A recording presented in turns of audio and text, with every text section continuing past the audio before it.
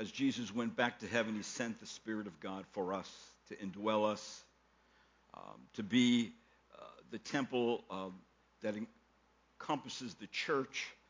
I thank you, Lord, that you've given us the Word of God in its entirety. We don't really have to wonder about what you want us to do. We don't really have to search out from other places. Your will's found right in the Word of God. It's prescriptive for us. And the part of your will that just has to do with you, Lord, we don't have to really be concerned about that. You'll take care of that. And Lord, thank you for the Word of God, that we're able to open it up, have it in our hands, read it, think about it, meditate upon it, study it, and live it, Lord. I pray that today we would learn and begin to think through what Jude wrote to the church. And I pray that we would be able to use it in our life and examine ourselves by it. And I pray in Christ's name, amen. So the epistle of Jude, the letter of Jude, Jude had actually originally intended to write to his audience a general letter about a believer's common salvation. In other words, the salvation that we all share. But he changed his plans when he received word about false teachers, and he wanted to write a treatise on salvation, but when he heard the grim news that some supposed Christian teachers were denying Christ as Lord and using the grace of God to justify immoral behavior, Jude had to write. He had to change the direction of his letter and actually rebuke those who were teaching these things, and then warn the church, do not get pulled in by every wind of teaching that is being flown around out there, that's flying around out there in the world, and then gets into the church as somehow it's important. In verse number 3, if you notice, it says, "Beloved, while I was making every effort to write to you about our common salvation, I felt the necessity to write to you, appealing that you contend earnestly for the faith which was once for all handed down to the saints." And that very word there, he uses the word contend. It is a term that really quickly brings to our mind the thought of a boxing ring, where two fighters contend against one another to see who is the more skillful, who is the more trained, and yes, even the more hungry, in order to win against the other. Well, the biblical term, contend earnestly, he even adds a word to it to emphasize it. It really means to make a strenuous effort for something. One contends for something when there are antagonists, or in order to fight for something that's worth fighting for. And that's what he does here in this epistle. And it is a human characteristic, actually, to fight for survival, to defend that which is most precious to us. We will defend our home. We will defend our family. We will defend our freedom. But there's something else he's asking for us to defend, God's truth. Because God's truth, as found in the Bible, is of infinite value to us. But it's under attack. It's always been under attack. It always will be under attack. And the only ones that are going to keep the truth is his true church. So we need to contend for it. Jude is intensely concerned about the threat of heretical teachers in the church and the response that Christians should have concerning this threat. Now, maybe you don't even recognize there is a threat, but there is. And it's a threat that we always need to be fighting against. So that means that Jude is a hard-hitting epistle. which really seeks to motivate Christians to wake up from their complacency and to do battle against that which is false and those who reject the truth.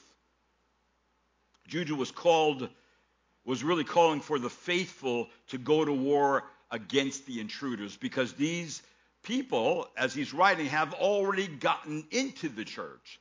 They have already gotten into the mainstream of teaching in the church, and they're already spewing their teaching. So he asks us to contend for the faith. Don't let anybody rob from you the body of truth that was once delivered to the saints. Now, the two basic charges against false teachers are immorality and rebellion, especially rebellion against the submission to the lordship of Christ, because salvation is really submitting to the authority of our sovereign Lord Jesus Christ. And without that submission, there is no salvation. And subsequent to those two basic charges of immorality and rebellion really comes two other charges, and that's the charge of greed and slander. Look at verse number 16. It says, "These are grumblers, finding fault, following after their own lusts. They speak arrogantly, flattering people for the sake of gaining an advantage." These are the kind of people they are. But they are claiming to be Christians. They are claiming to have the truth. And there's where the deception really lies. How do I really know the difference between what one person is teaching and what another person is teaching? Is it actually true to the Bible? Does it line up with Scripture? Am I preaching God's Word? So the faith that was once for all delivered to the saints included separating ourselves from the impurity of the false teachers and false teaching, who by their sexual misbehavior have the potential of bringing pollution into the fellowship of believers. So the church must not allow them to bring in their contamination. And if a contamination is actually detected, something needs to be done about it. Yet we live in a world filled with false hopes, half-truths, fake news. Things are not always as they seem, are they?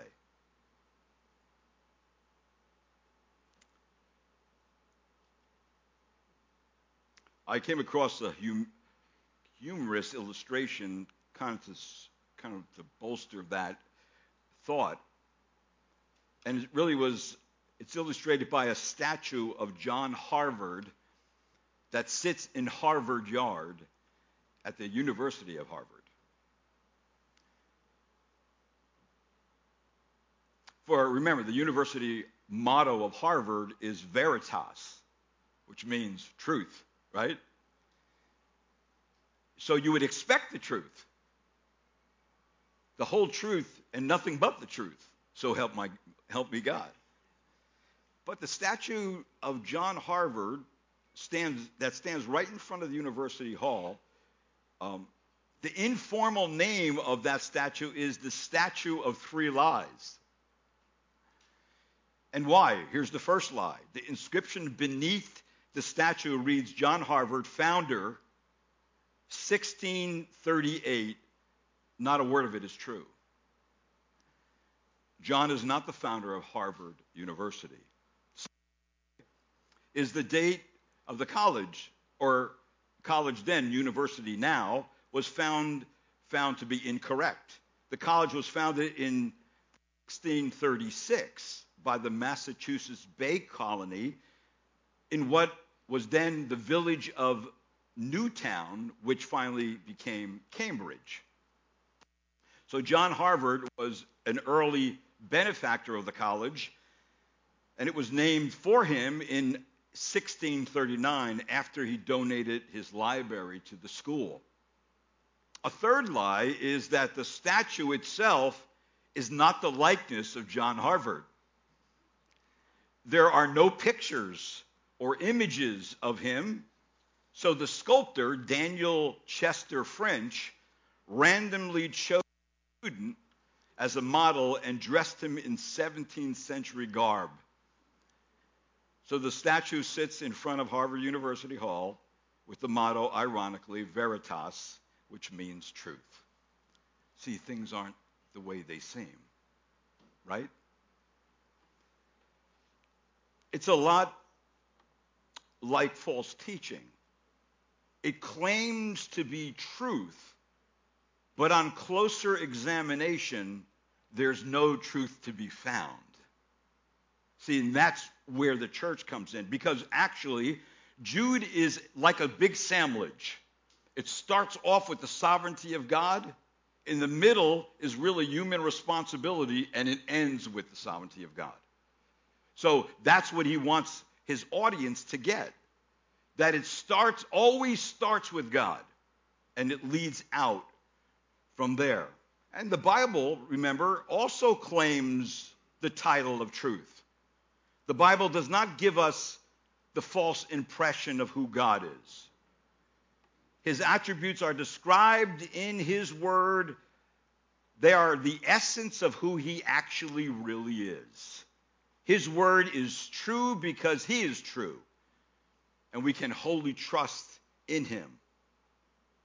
See, biblical hope is true hope. It can be embraced with confidence because of our God who guarantees it.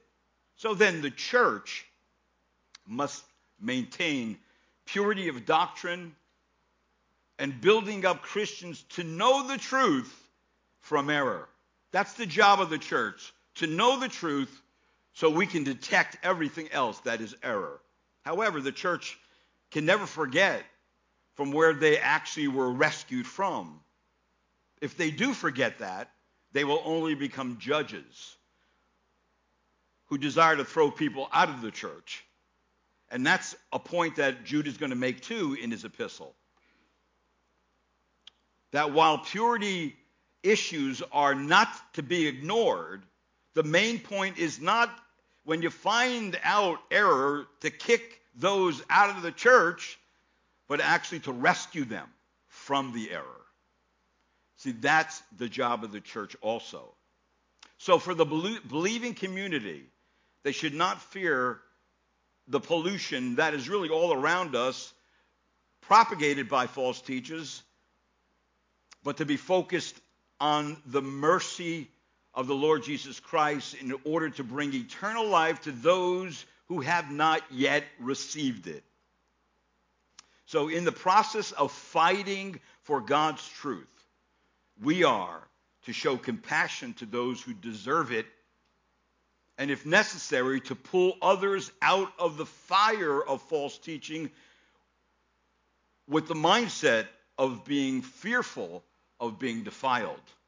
If you look at the last two verses of Jude, it says, "Now to him who is able to keep you from stumbling and to make you stand in his presence, in the presence of his glory, blameless with great joy, to the only God, our Savior, Jesus Christ, our Lord, be glory, majesty, dominion, authority before all time, now and forever." But then look at verse 23. It says, "Save others, snatching them out of the fire, and on some have mercy with fear, hating even the garment polluted by the flesh." He's saying, listen, it's our job to rebuke false teaching, but to rescue as many people as possible from it.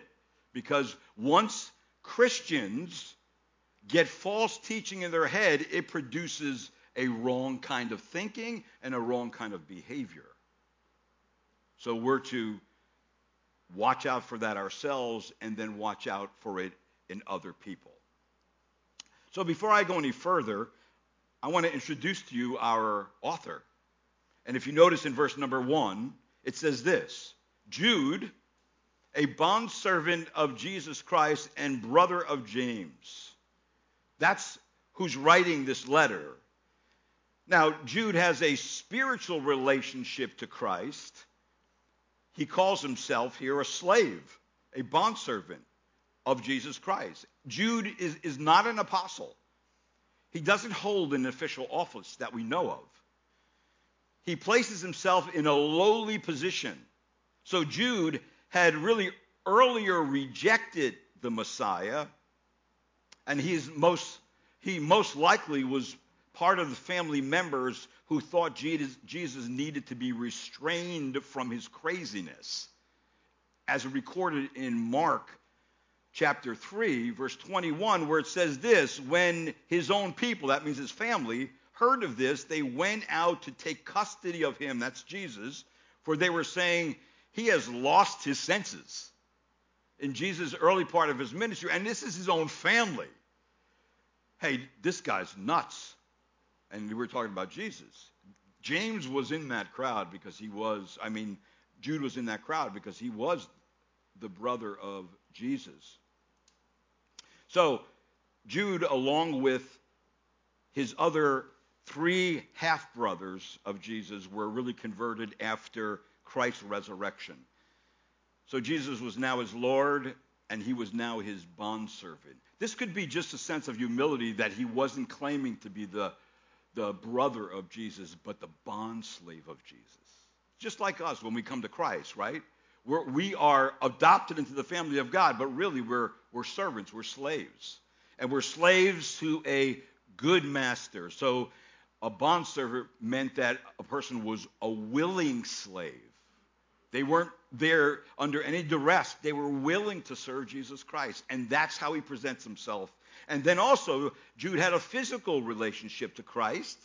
He says there in the text that he is a brother of James. Now, James was also a brother of Jesus. And so Jude does not really mention the other brothers. He just mentions the better known brother, which was James. And so the scripture really tells us that James was a leader in the Jerusalem church, an author of the book of James, the half-brother of Jesus. And because Jude was an eyewitness of Jesus' life, of Jesus' ministry, and finally of Jesus' resurrection, Jude has a burning passion for the salvation that comes in and through Jesus Christ because of the gospel. And because of that, he doesn't want that message to be corrupted, because then there would be false conversions. People would think that they're Christians and they're not. He doesn't want that to happen. So he changes his direction in writing this, and he exposes the false teachers. So really the letter begins with God's sovereign actions on behalf of his people. And what are those actions? He calls us, he loves us, and he keeps us. And he keeps us by his power. For what reason? That one day we will enter the eternal kingdom of God. So that's why we're kept. And that's God's doing. He's doing those things. And so that's where Jude begins his letter. And so there are important facts to grasp concerning God's sovereign actions in the realm of our salvation. And here's the first one, found in verse number 1. The salvation that I call it salvation and its order, because there is an ordo salutis, an order of salvation found in Scripture, right? And so what is the order? Well, he mentions it more specifically in Romans, but here he says, look what he says in verse number 1. He says, Jude, a bondservant of Jesus Christ and brother of James, to those who are called. That's the first thing. Those who are called. Now, I want to stop on each one of these because I'm only doing 2 verses this morning, because we have to understand what he means by called. He's really talking about the effectual call by God through the gospel of Jesus Christ. And of course, the very word call itself really means generally one who has accepted a calling or an invitation to become a guest or member of a select group. Like Paul said to the Corinthians, he says to the church of God, which is at Corinth, to those who've been sanctified in Christ Jesus, saints by calling. All right, so those two things you'll find always go together in Scripture, that we're called to salvation in Christ Jesus, and we're called to sanctification too. Same package. It's not something that comes later. And so here, it also means a designation. It's a designation of a Christian that has been called to something, like in Romans 1, verse 5 through 7. But verse 6, it says, among whom you also are the called of Jesus Christ. In verse 7, to all who are beloved of God in Rome, called as saints. See, again, there is this calling. It's a distinction. And of course, other words like in Ephesians, the word elect or chosen indicates more than a superficial response to God's invitation of the gospel, but something much more necessary. So someone being called presupposes several things. First, they must hear the call and understand what they're being called to. And then secondly, they must respond to the call. I can hear the call, but I'm not always going to respond to the call. You can hear a call, but even though when you have kids, you can call them, but sometimes they claim deafness, right?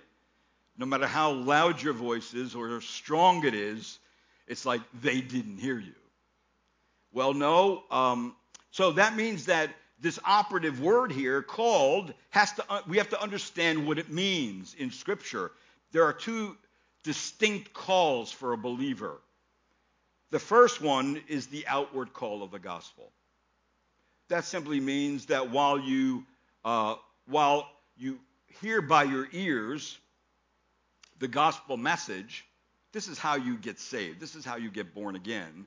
This is what the Bible says about salvation. You can reject that call many times. It even says in Matthew, for many are called, but few are chosen.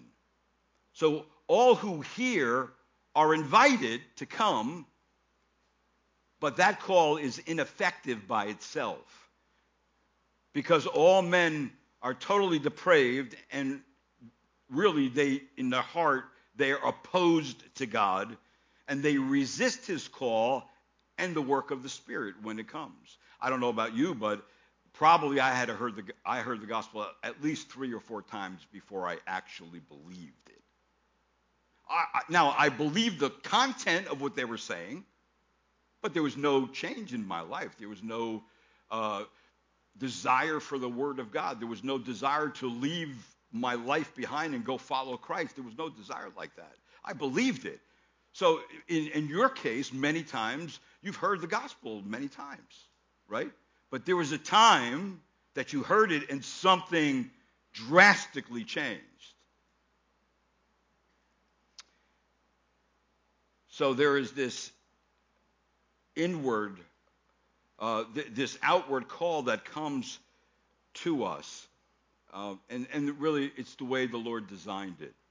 I like what it says in Corinthians chapter 1, where he says to us, for consider your calling, brethren, that there are not many wise according to the flesh, not many mighty, not many noble. But God has chosen the foolish things of the world to shame the wise. God has chosen the weak things of the world to shame the things that are strong, and the base things of the world and the despised things God has chosen. See, that's how God done it. And why did he do all that? So no man could boast before God. No person could say, I did this, I saved myself, I cooperated with God to save me. No one can claim that. So by our experience, we all know that not everyone who received the call of the gospel were justified, because not all believe the gospel when they hear it. Now, you could ask the question, why is it that this is good news? Well, why would somebody reject good news?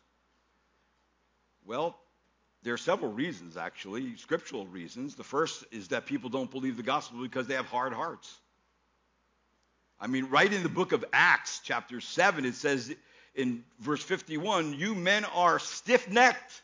He's talking to the Jews there who knew the word of God, and yet they weren't listening to what he had to say. They were stubborn. They were obstinate. They were in rebellion to the truth.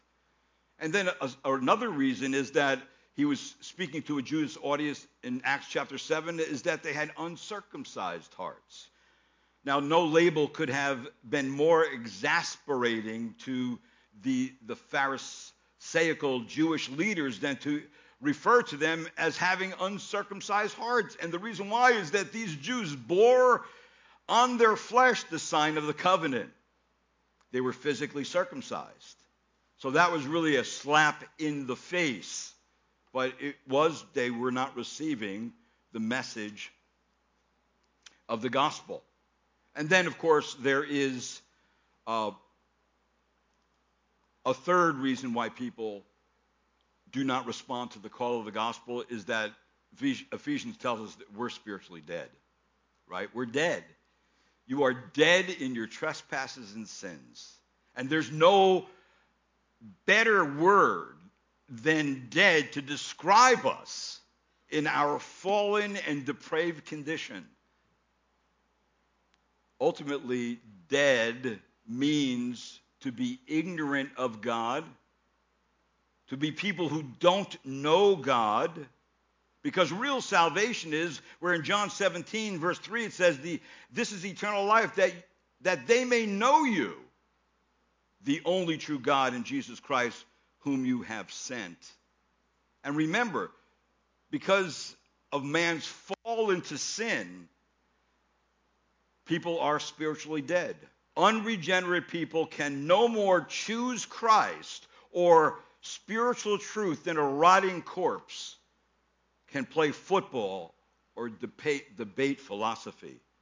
There's no middle ground between being alive and being dead. Unregenerate people are not just sick. They're not just wounded. They're not just handicapped or impaired. They're dead.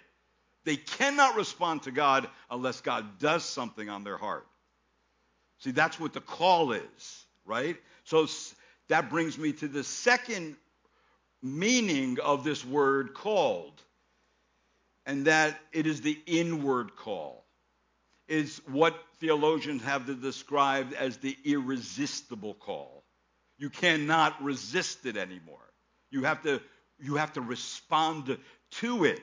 So this inward call usually takes place when the outward call of the gospel is being made, whereby God, the Holy Spirit, calls his people to himself effectually by working a miracle in their hearts, bringing them from spiritual death and raising them to spiritual life.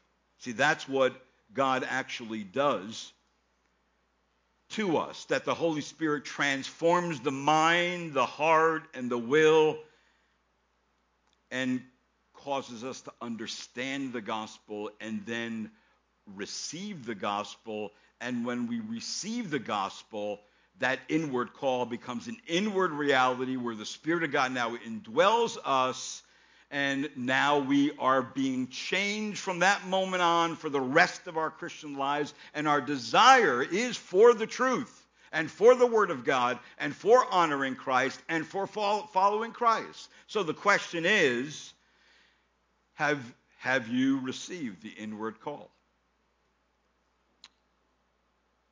If you have, well, that is what a real Christian is. A real Christian is not someone who just assents to the facts of the gospel. A real Christian has received those facts, and the Spirit of God has convicted them of sin, of righteousness, of judgment, and they have called out to Christ to save them. Now, that doesn't mean at that point you know all the theology or you know everything that you actually doing at that moment, but you do know this. You're turning from your sin and you're turning to the one who could save you from the condemnation of that sin, and that's Jesus Christ. That's what you're turning to. And you know that. You're conscious of that, but in very minimal amount of details. So Jesus effectually obtained redemption for all his children who received the call by himself, and he did so for those who are called. Your called status is really more clearly understood as a result of what he says next in the next part of verse number 1. Notice what he says, to those who are called, beloved in God the Father. Now, this is where we understand now that, listen, the reason why anyone becomes a believer is because behind all that is the love of God the Father. Specifically, he says that here. So your called status is more clearly understood as a result of God the Father's love, his past, his present, and yes, his ongoing love for the called ones, for the real believers. So he wants his audience to know, listen, are you called? And if you are called, then you are beloved of God. You are beloved of God the Father. And the term beloved is really from the root word agapo, which means the divine love, agape. You've heard that. It's in a perfect tense, meaning that you were not only loved once when the gospel came to you, but you are continually, from that moment and before that moment, the objects of God's love and care. The love of the Father is behind his calling you to salvation. The love of the Father is behind all that. So God loves us not because we are worthy, not even, as some think, because he sees in us possibilities as yet unrealized. God knows our best righteousness is as filthy rags. And still he loves us. He loves us because it is his nature to love. That God's great love for his children is found all over the scriptures. 25 times the psalmist alone tells us that God's love is called unfailing. That you can't reach the bottom of God's love. It is so vast, it cannot be exhausted. It's also reflected in the word all over Scripture, loving kindness. Like, for example, in Psalm, where David is writing, he says, return, O Lord, rescue my soul. Save me because of your loving kindness. And then again in Psalm 90, oh, satisfy us in the morning with your loving kindness. And then what does it produce? Because you have seen my affliction, and you have known the troubles of my soul. And then he says also that we may sing with joy and be glad in our days because of your loving kindness. And then even in Lamentations, really was a book on mourning, he says, For if he causes grief, then he will have compassion according to his abundant loving kindness. So it was on account of the great love that God sent his Son into this world. It was because of his love he did that. But when the kindness of God our Savior and his love for mankind appeared in Titus, he saved us. And then Christ's death was the ultimate proof of that love. Where it says in Romans 5:8, but God demonstrates his own love toward us in that while we were yet sinners, Christ died for us. So it is out of his love that he predestined us to salvation. In Ephesians chapter 1, In verse number 4 and 5, it says, just as he chose us in him before the foundation of the world, that we would be holy and blameless before him. In love, he predestined us to adoption as sons through Jesus Christ, to him, according to the kind intention of his will. And then even when God disciplines his children, it is God's love, not his wrath, that motivates his hand. Where it tells us in Hebrews, for those whom the Lord loves, he what? He disciplines.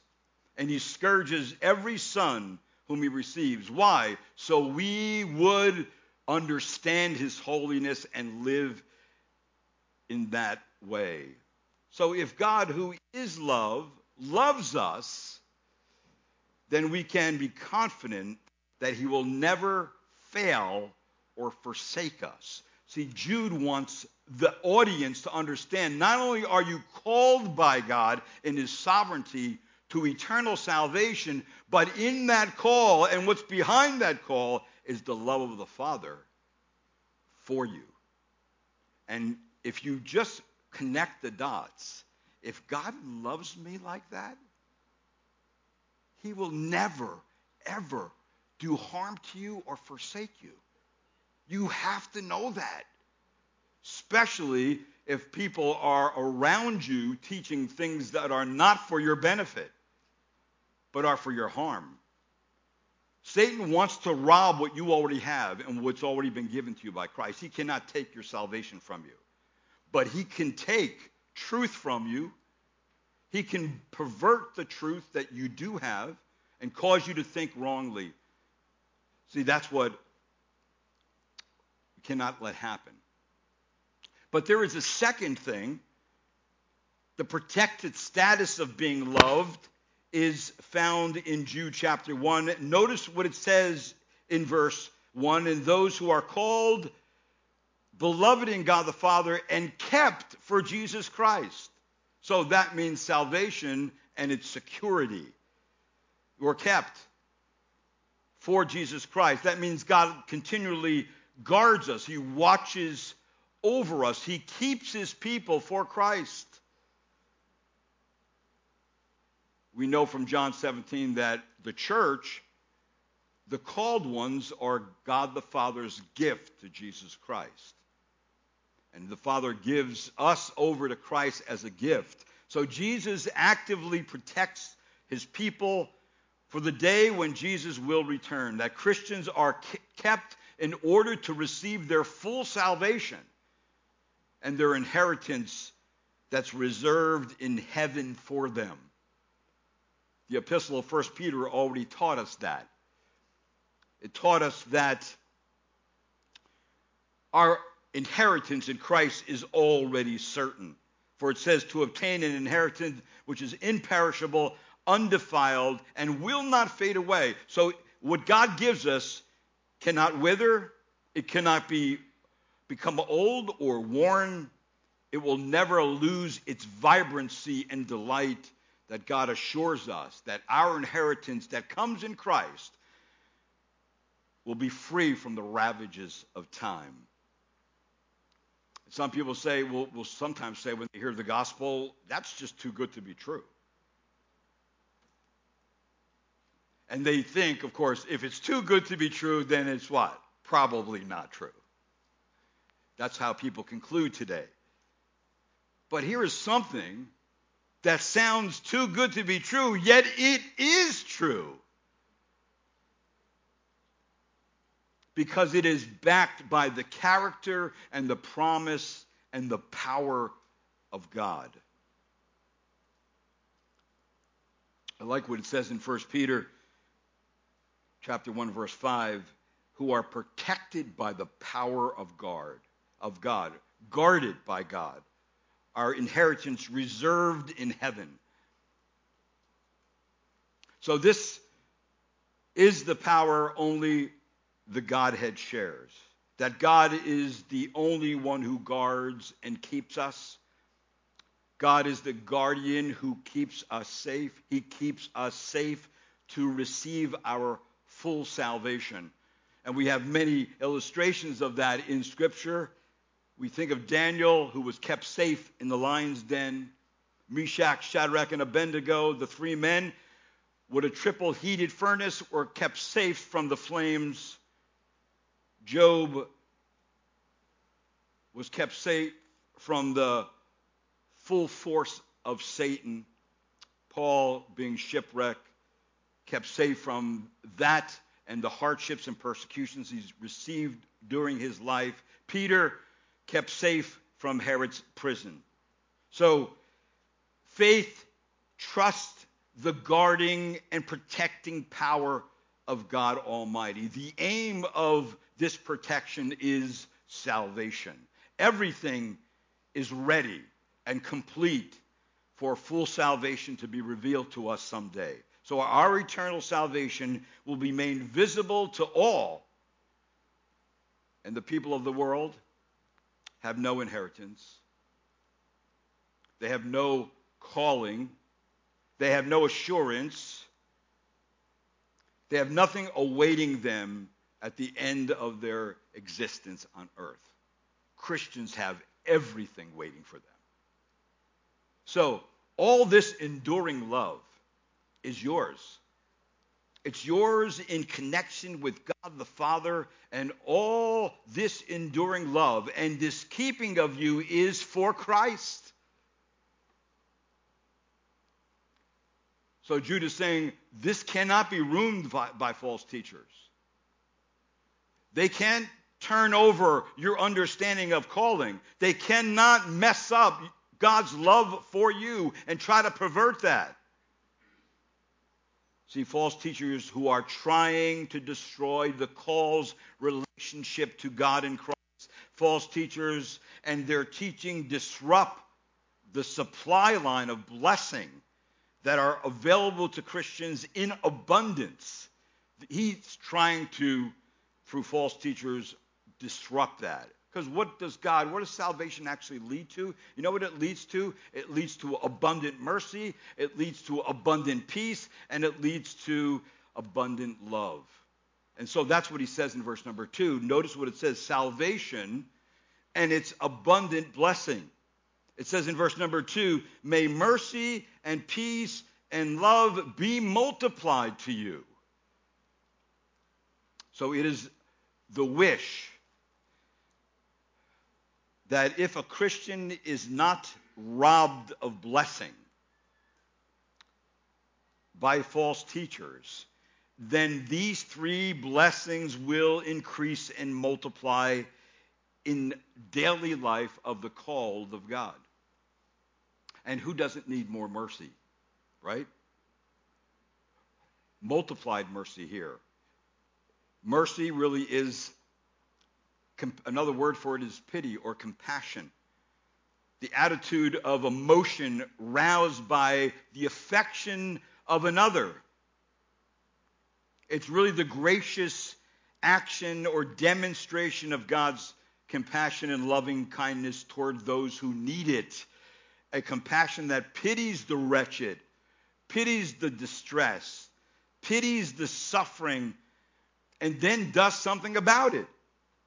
So this is this mercy that has been given to us by God in his love, that really motivates us to give ourselves over to God as living sacrifices, because Christians know very well mercy is God giving us what we don't deserve. What do we deserve? We deserve God's wrath because of our sin and rebellion, right? But what does God give us? He gives us his mercy.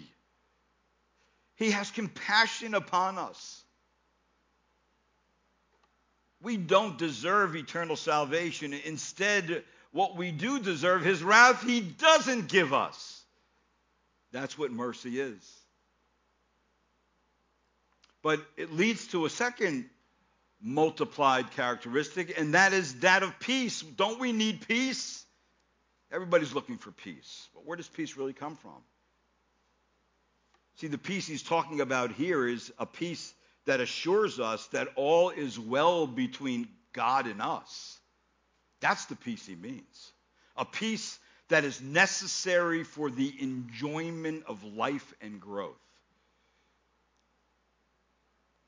Why is that? Well, because false teaching wants to confine believers in order to stifle their spiritual growth, where they won't have multiplied mercy, and they won't have multiplied peace, and of course, the next one is multiplied love. And what happens is that when a believer doesn't have and understand and receive multiple mercies from God, they feel judged and condemned. Wait a minute, I thought I'm not supposed to be condemned. I thought there's no condemnation in Christ. There's false teaching. They remain judged and condemned, and then if they don't have peace, they are not restful and fearful. And then, of course, if they don't experience God's love, they feel unloved, and they begin to question God. And they end up being a hypocrite. So false teaching actually causes Christians to pursue the idols of their heart. That's what it does. So if that's what's happening, then they're not going to grow like they should. It was funny that Charles Spurgeon came across this young man who used to dive for exotic fish in aquariums. And the man said to him, one of the most popular aquarium fish is the shark, of course. He explained that if you catch a small shark and confine it, it will stay a size proportionate to the aquarium. Sharks can be 6 inches long and be fully matured, but if you turn them loose in the ocean, they can grow to a normal length of 8 feet. Spurgeon says, that also happens to some Christians. I've seen the cutest little 6-inch Christians who swim around in the little puddle. But if you put them in the larger arena and let them grow in Christ and understand what God's given them, they will become great. Understanding Scripture, authority, its clarity, its inerrancy, understanding God's goodness in creation, understanding the origin of death and suffering, understanding the nature of sin, understanding the reality of salvation from sin in Christ Jesus, understanding really the patience of God in judgment. All those things are understandings that come to a believer because they realize that they are called, that they are loved by God the Father, and that they have a multitude of abundant blessings that come to them from God each and every day, where they experience God's mercy, they experience God's peace, they experience God's love. So now that the sovereign actions of God, called, loved, and blessed, on behalf of his people have been laid out, God's sovereignty always leads to something else. It leads to human responsibility. This is what God's done. Now this is what you do. Not to get saved, but because you're saved. Right? And so that's what God wants us to do. And notice, what does he want to do? What's our responsibility now that we know these things? Well, look what it says in verse number 3 of Jude chapter 1. Our responsibility is here. Beloved, while I was making every effort to write to you about our common salvation, I felt the necessity to write to you, appealing to you to contend earnestly for the faith which was once for all handed down to the saints. So what is our responsibility? Contend for the faith. That's our responsibility. Now we're going to talk more about that. But the faith which was once for all handed down to the saints is coming under attack. It has always been under attack by enemies of the gospel, and this is the great and grave danger of the church. Look at verse 4. It says, for certain persons have crept in unnoticed, those who were long beforehand marked out for this condemnation, ungodly persons who turned the grace of God into licentiousness and deny our only Master and Lord Jesus Christ. So How are we to contend for the faith? We are to contend from the faith by remembering what God told us through the apostles, by keeping ourselves in the love of God, and by showing mercy to those around us. And that's where he's heading with that responsibility.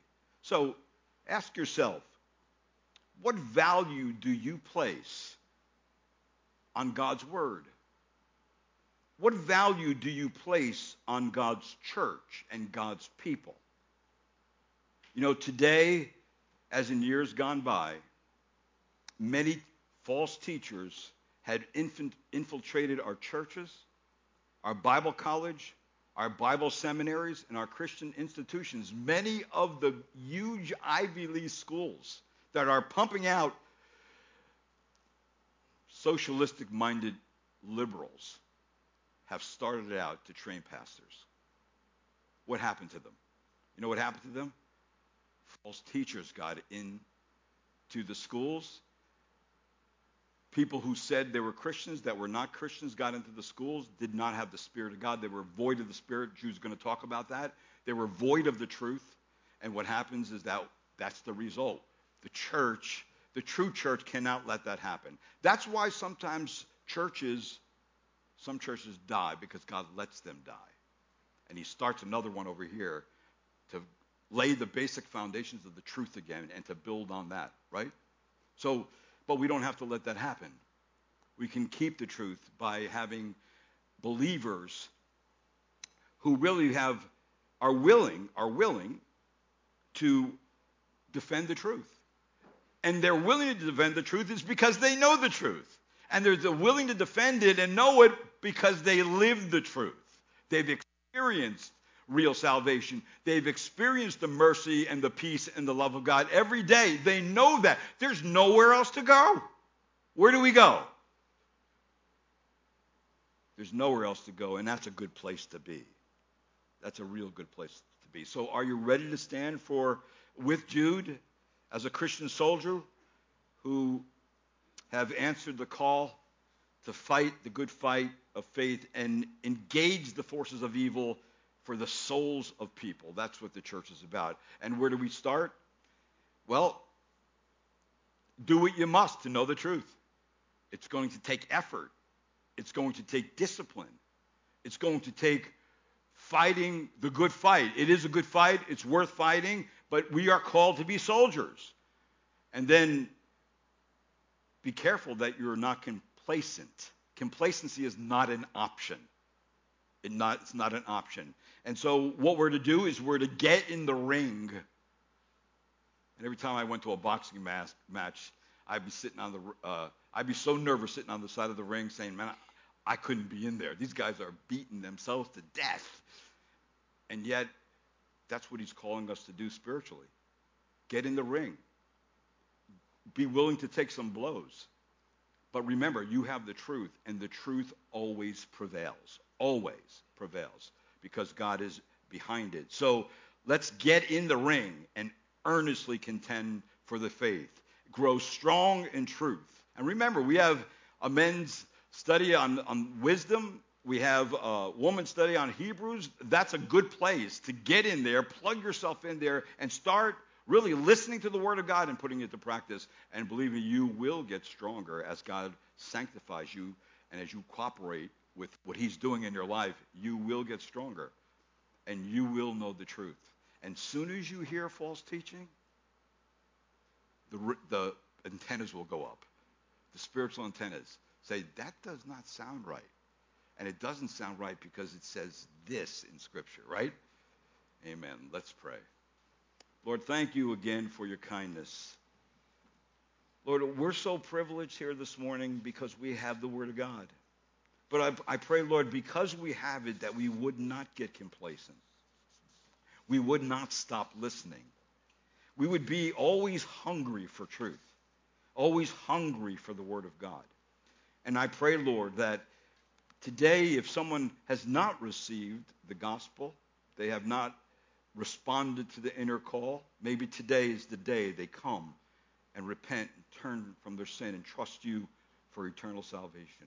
And if we have, Lord, if the people here have, I pray that every day they would experiencing the abundant blessings that come to those who are called, who are loved by the Father, who are kept for Christ.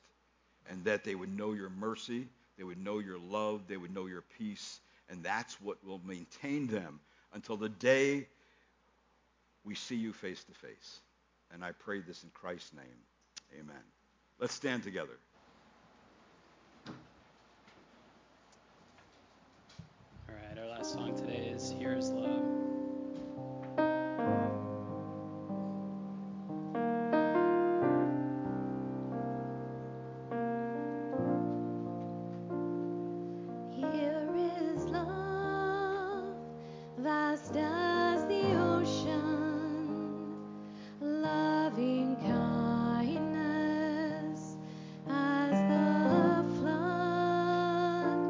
When the Prince of